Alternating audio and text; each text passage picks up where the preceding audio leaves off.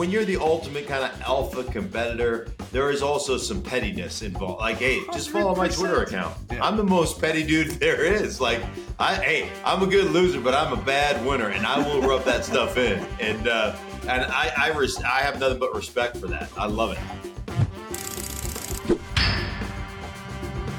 Hey everybody, what's up? Trey Wingo here. Welcome into another edition of the Chop Shop. Glad you're with us as we are in the week between the conference championship games and the Super Bowl. And Mark Schlereth is here with me. Mark, as we know, nothing ever happens that week. Oh, until this week. Wait a minute. Yeah. Hold my beer. Sweet Lord, what is going on? We got a lot to get to, and let's get to former Dolphins head coach Brian Flores coming in hot with a flamethrower, filing a lawsuit against the NFL about allegations of racism. And Mark, if you read the lawsuit, the allegations are, to put it mildly, stunning. There's no question about it. And I think, you always looked at the situation, the hiring situations, and, there's always been talk about systemic racism. If these allegations are true, there's just, and I have no reason to believe that they're not true. Same here. I've done several games with Miami and Brian Flores. Man, that dude's a hell of a football coach and is a stand-up dude. And I'm telling you what, you always thought, well, you hope for the best, right? You hope for, hey, I hope there's not systemic racism. I hope they're giving guys legitimate opportunities. You hear the story about Mike Tomlin's interview in Pittsburgh, and Mike Tomlin, the story behind that was, hey, it was a foregone conclusion. That job was either going to Ken Whisenhunt, the offensive coordinator, or Russ Grimm, the assistant head coach, O-line coach.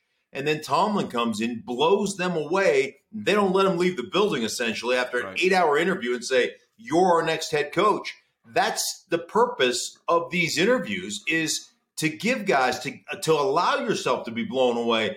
And if, in fact, which it certainly looks like, Bill Belichick trying to text Brian Daboll, congratulating him on the job, and he's accidentally texting Brian Flores, and Brian is like, I haven't even interviewed yet. I don't interview for 3 days. I mean, Bill Belichick is as tied into as anybody, and obviously coached for the Giants forever. Dude, that is sickening to me. Yeah. It's sickening. Well, Bill Belichick, king of situational football, clown of the keyboard, I guess, is what we're saying here. That part, if you read those texts, those are very disheartening, I guess is the only way to do it. And, here's Brian Flores thinking his former head coach is got his – and I want to be clear, we're not saying Bill Belichick is part of the situation. He just sort of tipped off Brian Flores accidentally to the fact that his interview was irrelevant, which he probably knew anyway, Right, and I don't even know. I mean, Bill Belichick, for all I know, somebody in the Giants organization say, hey, we're hiring Brian Daboll. He thought he was texting Brian Daboll saying congratulations. He didn't even, for all I know, he didn't even know that Brian Flores still had an interview set up. I mean, I'm sure he probably didn't. Bill Belichick probably isn't paying any attention to that stuff. And, and then the other thing that really pissed me off, Trey, as a former player, the integrity of the league is really important to me. And playing hard and doing those things and the sacrifices we make for players and as players, that we put our bodies on the line for the product and we go out there and play for one another and the coaches, grind like none other, that an owner has the audacity and the nerve to ask his head coach to try to pay off his head coach for losses at $100,000 a clip. If that in fact is true, Stephen Ross, it's a privilege to play in the National Football League, to coach in the National Football League. It's a privilege to own a team in the National Football League. You do not deserve that privilege. If that is true, you don't have enough integrity to own an NFL team.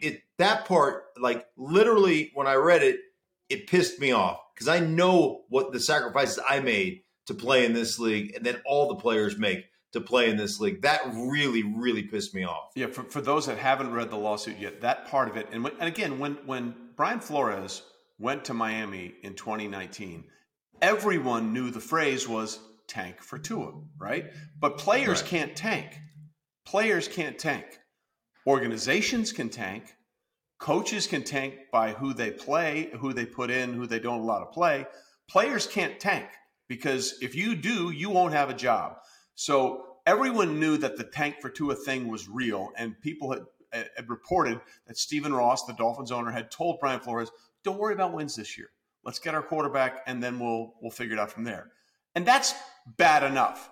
But the allegations now in the lawsuit are that Stephen Ross offered to pay Brian Flores an extra $100,000 for every loss the Dolphins suffered to ensure a better draft position, so they would get Tua Tagovailoa, whom they ended up getting anyway because Joe Burrow had the season of the ages for LSU, and we'll talk about him in a minute, is on the precipice of doing something that no one has ever done before, win a Heisman Trophy, a national championship, and a Super Bowl. And he ends up going number 1 overall to the Cincinnati Bengals. So they end up getting the guy they wanted anyway, despite the fact that Brian Flores said, F this. And you could tell by the way his team played, they responded to him. They got blown out the first couple weeks of the season, and Flores was ticked. And if you remember that season, the 2019 season, the Dolphins went into Foxborough week 17 and beat the Patriots with Ryan Fitzpatrick as their quarterback.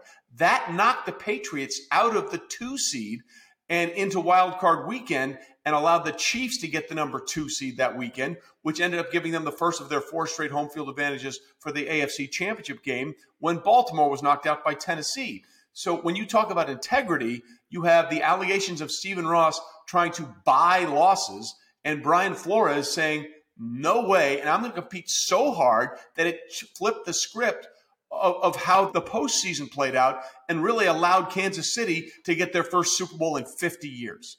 Yeah, it almost reminds me, of the movie Major League, where the owner lady, they had the little chart where they kept ripping off clothes on her. Yep. It was us against the owner, and you felt, you could literally feel that kind of connection they had, and I hope that Brian Flores makes a truckload of money. I hope he gets another opportunity to coach in this league. I doubt it. And I hope this is, I do too. And I hope this is the catalytic event that changes the way that the NFL operates, if in fact all these allegations are true. And again, I have no reason to believe they're not true. Correct. I really don't. And if that's the case, he'll go down as the Curt Flood of NFL coaches. For those that don't know Major League Baseball, Curt Flood was an outfielder for the St. Louis Cardinals who was traded to the Phillies and didn't want to go. But because of the reserve clause in baseball contracts, basically said, even if you leave the team, we still retain your rights.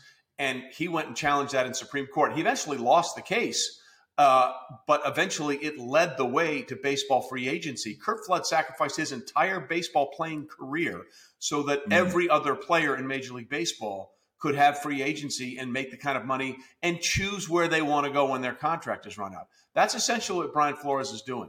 And look, we've had situations before just this season where unseemly things have come up in the NFL. The John Gruden email scandal, where it was the Washington football team and Bruce Allen, and John Gruden was essentially a sacrificial lamb. Well, no one's talking about that anymore, right? No one's talking about that anymore. This one, I don't think is going to go away that quietly.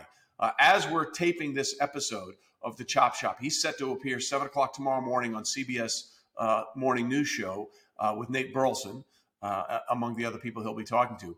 This one, I think, is going to stick way more than the NFL is hoping it's going to, because we should be talking about all these wonderful things in the great championship games that we had, the Super Bowl that we're prepping up to. This one, I don't think, is going away quietly. This was Brian Flores basically saying, I choose violence, and I choose to lay down whatever career I may have to make sure that we finally get equality in terms of these interviews. And people say, well, wait a minute, people are doing this. Right now, there's one African-American head coach in the NFL, is what you said, Mike Tomlin.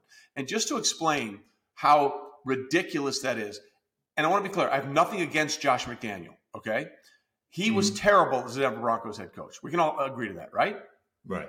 Okay, then he goes back to New England, has an offer to go be the Indianapolis Colts head coach, turns away at the last second, leaves them high and dry. They bring in Frank Reich, which has turned out pretty well for them. And now he gets a second opportunity.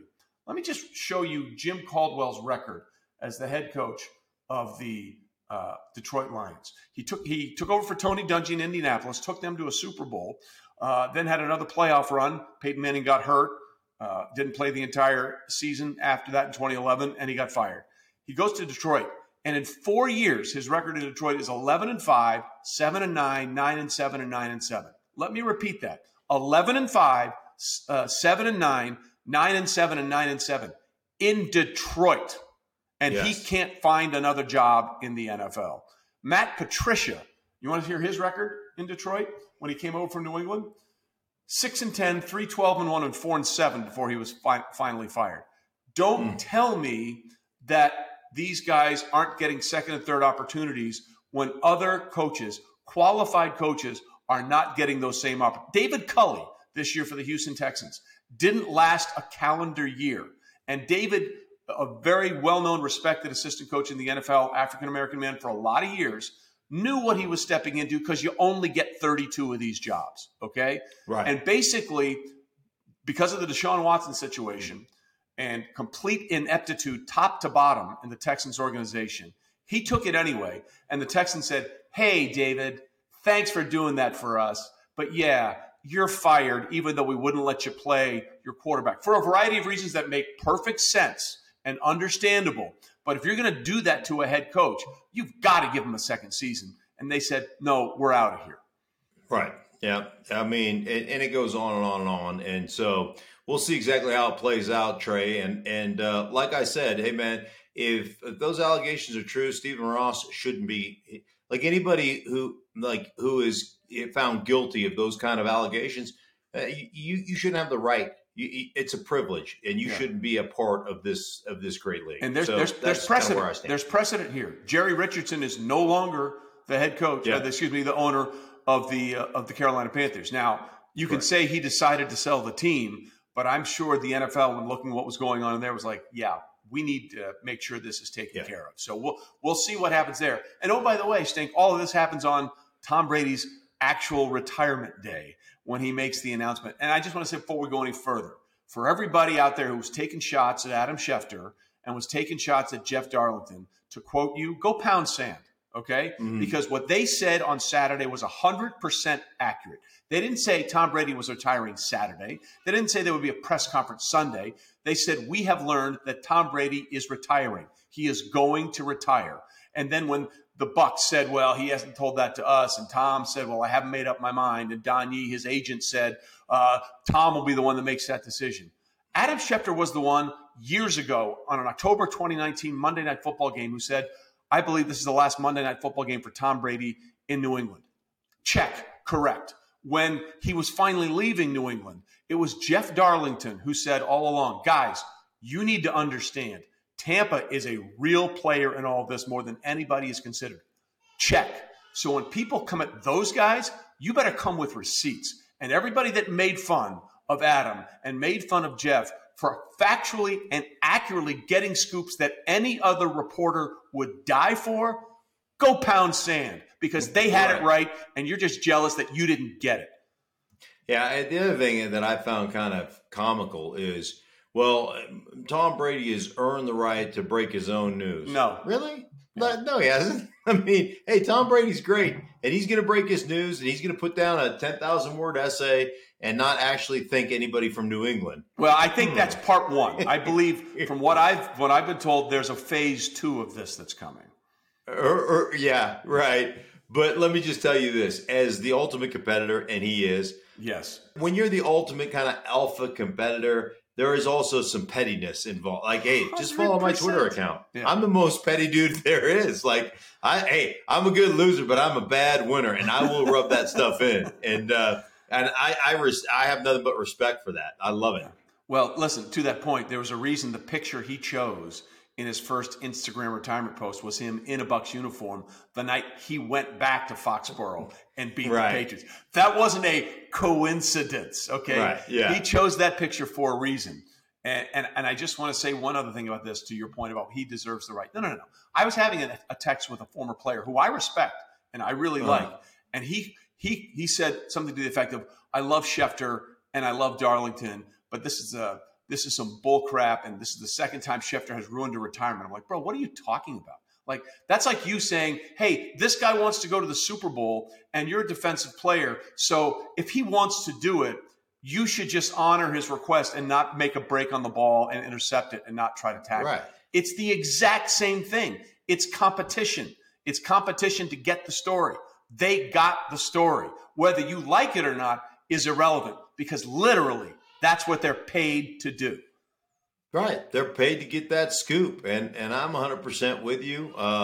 It didn't bother me at all. I don't care. Hey, did it take away any of the shine of Brady coming out and saying, man, I am done? Not for me, it didn't. Like, hey, man. You think Tom's crying in his milk? Do you really think he is?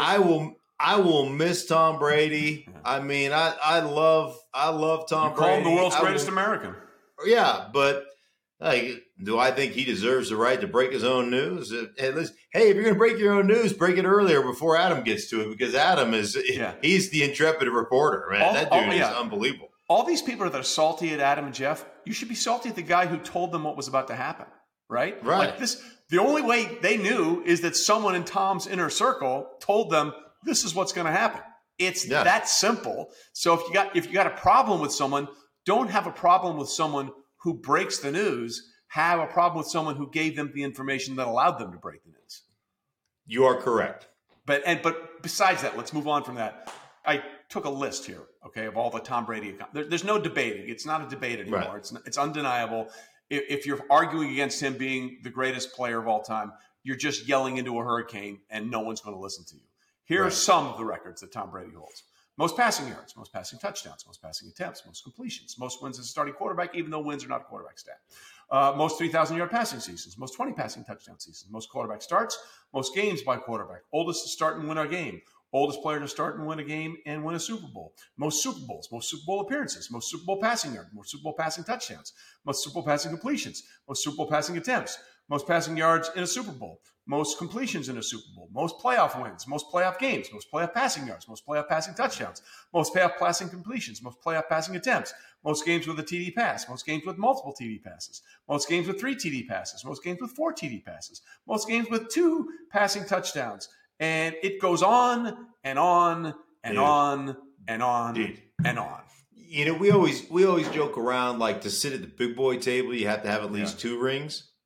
Like, to sit at Tom Brady's like got his own table, like and then there's the big boy table. Like he is in the Thanos chair, right? He's just hovering over everybody. Like it ain't close, man. It is not close. It's what he's been able to accomplish is absolutely amazing. Yeah, just amazing. And listen, talk about going out on top. He wanted to go somewhere else and prove he could still do it. In his first year, he wins a Super Bowl. He joins, of course, it makes perfect sense, the only 2 to do it, Tom Brady and Peyton Manning, to be starting a Super Bowl winning quarterback for 2 different teams.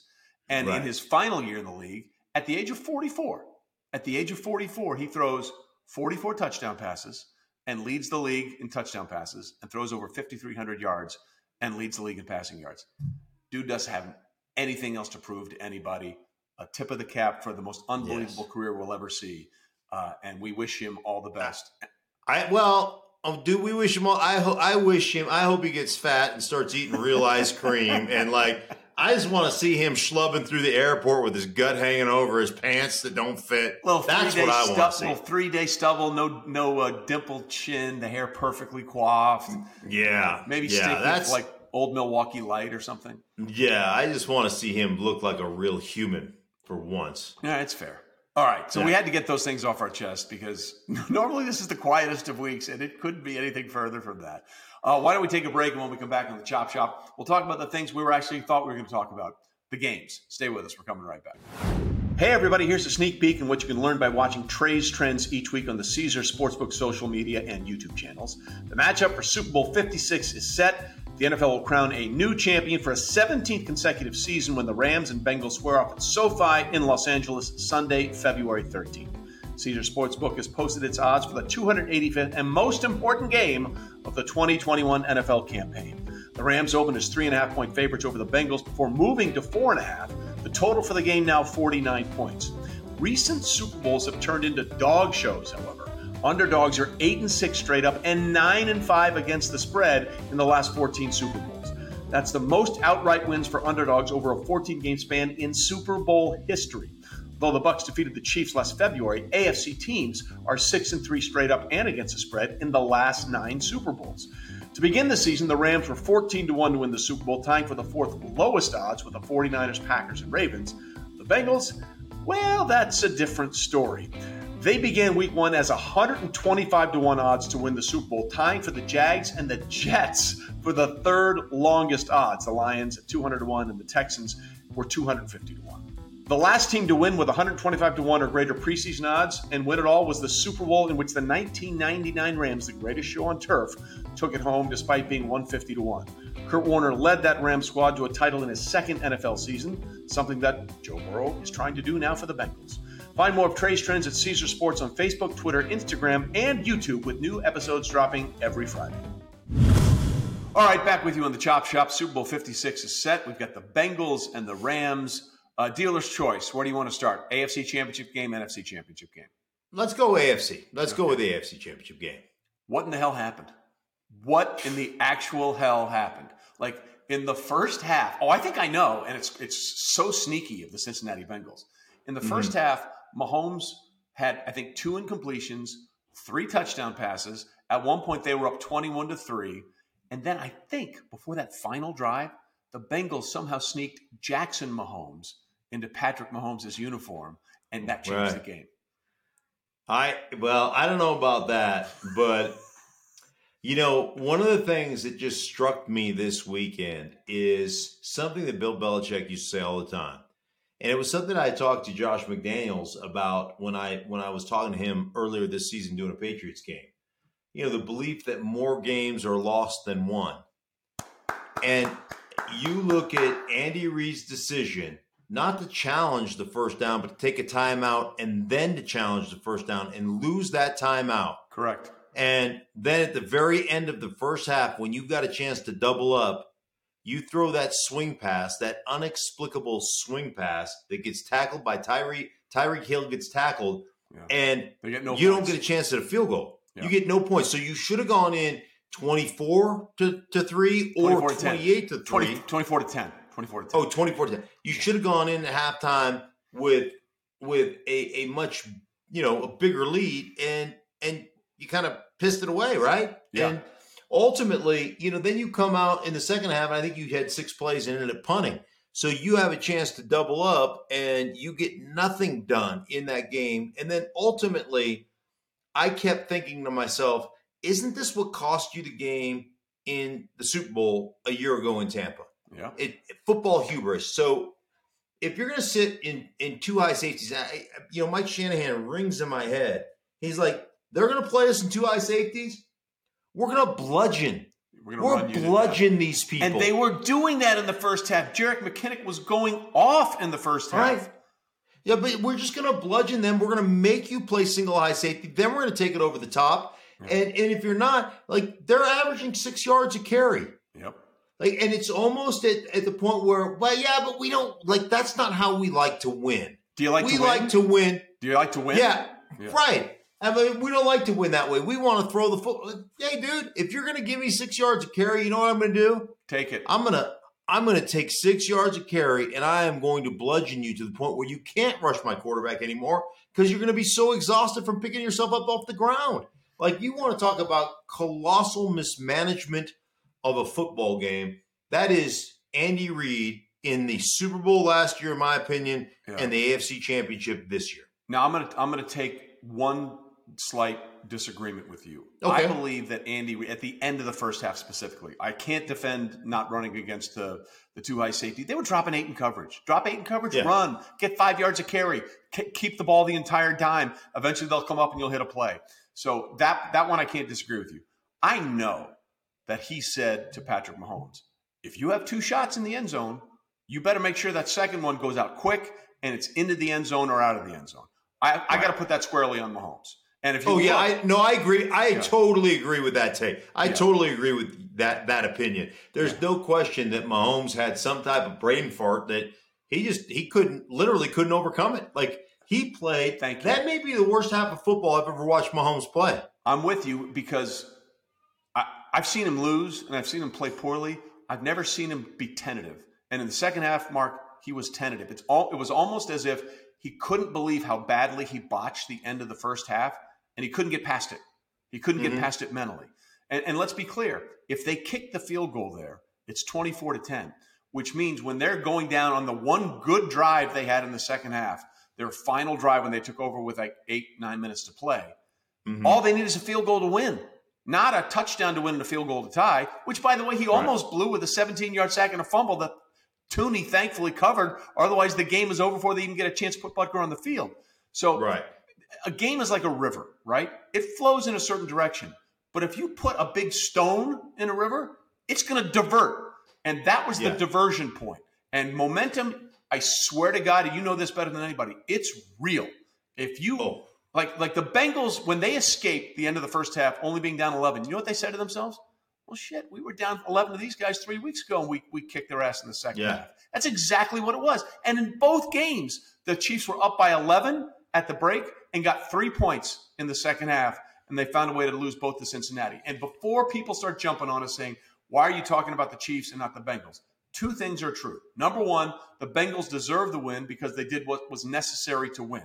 But number two, you look me in the eyes. You tell me you have Patrick Mahomes at Arrowhead at home in a playoff game. The only person to beat Patrick Mahomes and the Chiefs at home at Arrowhead in a playoff game was Tom Brady in the 2018 AFC Championship game. So he has a distinct home field advantage there. Then you tell me he has an 18-point lead in the first half, 21-3. Are you telling me you really believe Cincinnati's going to win that game? That was the Chiefs' game to lose, and they lost it. Yeah, they found a way to lose it. And listen, I still have a tough time because, I played in a time where the Bengals always had a bunch of first-rounders. They had more first-rounders on their roster than any other team in football. And at the same time, you're like, hey, death, taxes, and the Bengals suck. Those are the things that I know to be true about the National Football League. So it's hard for me to wrap my head around the Bengals. But let me just say this.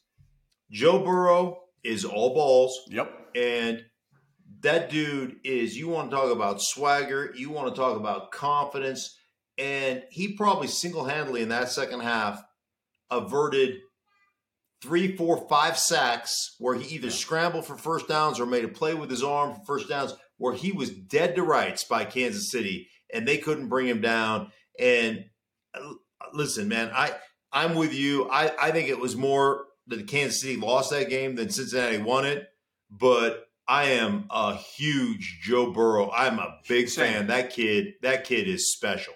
And the reason why I don't think that's an insult, the Patriots won a lot of games and a few Super Bowls that way. Okay, Malcolm Butler saw the play, and Darrell Bevell still hasn't got an interview for a head coaching job because of the decision to throw it inside to his fourth best receiver on Super Bowl 49 instead of handing it off to Marshawn Lynch, and he runs free into the end zone, and they win their second straight Super Bowl 31-28. So again, kudos to Joe Burrow, who I'll take the gift. I'll do what I need to do, and you can't do what you need to do. And then in the NFC title game, we have Matthew Stafford and the Rams now potentially for the second straight year. We have a home team in the Super Bowl and potentially a home team winning a Super Bowl for the second straight year. Although I got to think Kyle Shanahan and Sean McVay tried to out-dumb each other a little bit in that game. There were a lot of coaching mistakes that I could not understand. Yeah, it wasn't challenge flags by Sean McVay. It was wish flags. Yeah. Gosh, I wish that wasn't true. What is this red flag doing here? I'll just throw it. Right. Neither one of those things made any sense. None of them. Yeah, none of them. And you're 100% right. And ultimately, what I've said a million times is the reason that Jimmy Garoppolo, and I love Jimmy. Jimmy's a great young man. He's a really good quarterback. But the thing that is going to cost Jimmy his opportunity to be the starting quarterback of the San Francisco 49ers is his propensity to 3 to 4 times a game throw it to the other team. Yeah. And it's a constant. It's a constant battle for him. And not only that, he'll make some mistakes along the way. He missed a wide open on a through route to Kittle early in that game that would have been easily, a 20-yard completion. And the way Kittle runs with the ball after he catches it, that's, he may break a tackle and take it to the house. You know how Kittle is. So I just there's those 2 or 3 throws where you're just like, what happened there? And then there's those 2 or 3 where you're just throwing it to the other team.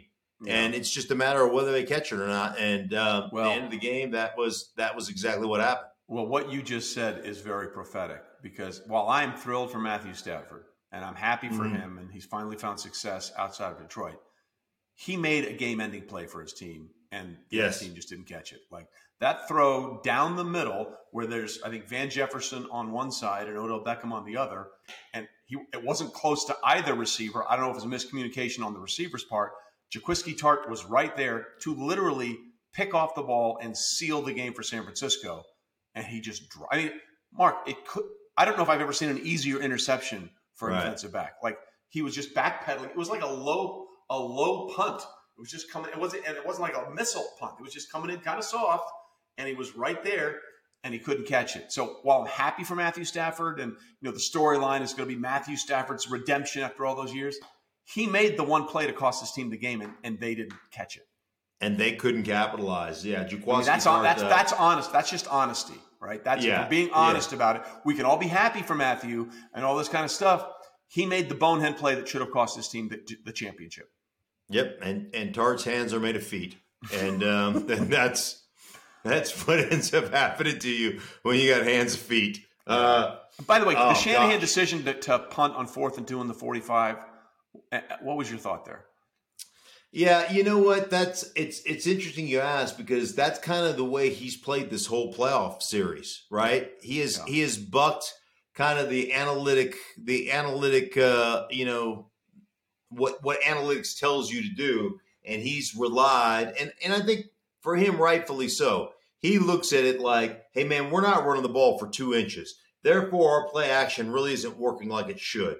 And my defense is playing really good football, and we have really limited this high potent, high efficient Rams offense to very few points. So I think he's playing his odds that way. I didn't really have a problem with it. I know the analytics would tell you to go for it in that situation, but I understand based upon how the day was going, and that's kind of how he's played the whole playoffs this season. His last 3 playoff losses as a head coach or an offensive coordinator are pretty bad. He up 28-12 in the second half against the Patriots as the offensive coordinator for the Falcons. Loss. Had a 10-point lead in fourth quarter Super Bowl 54. Lost. Had a 10-point lead in the fourth quarter of the NFC Championship game and lost. Those are real questions for Kyle Shanahan, right? I think he's a great coach. I think he's a very innovative coach. I think he's a long-term head coach in the NFL. But if we're being honest, those are questions he's got to figure out why those things are happening. Right. Yeah. No question. And, and you look at that Super Bowl when you're up on the New England Patriots and you get down to run the ball, 1st and 10 at like 20-something. 3rd and 1, run the ball. 3rd and 1, run the ball. This calls a 7-step drop. That changed everything with 8 minutes to play. Yeah, and so there's just those decisions where you look at it and go, dude, just eat up the clock, go up by 3 scores, and hold the Lombardi Trophy in your hand. Yeah, certainly some questionable calls there.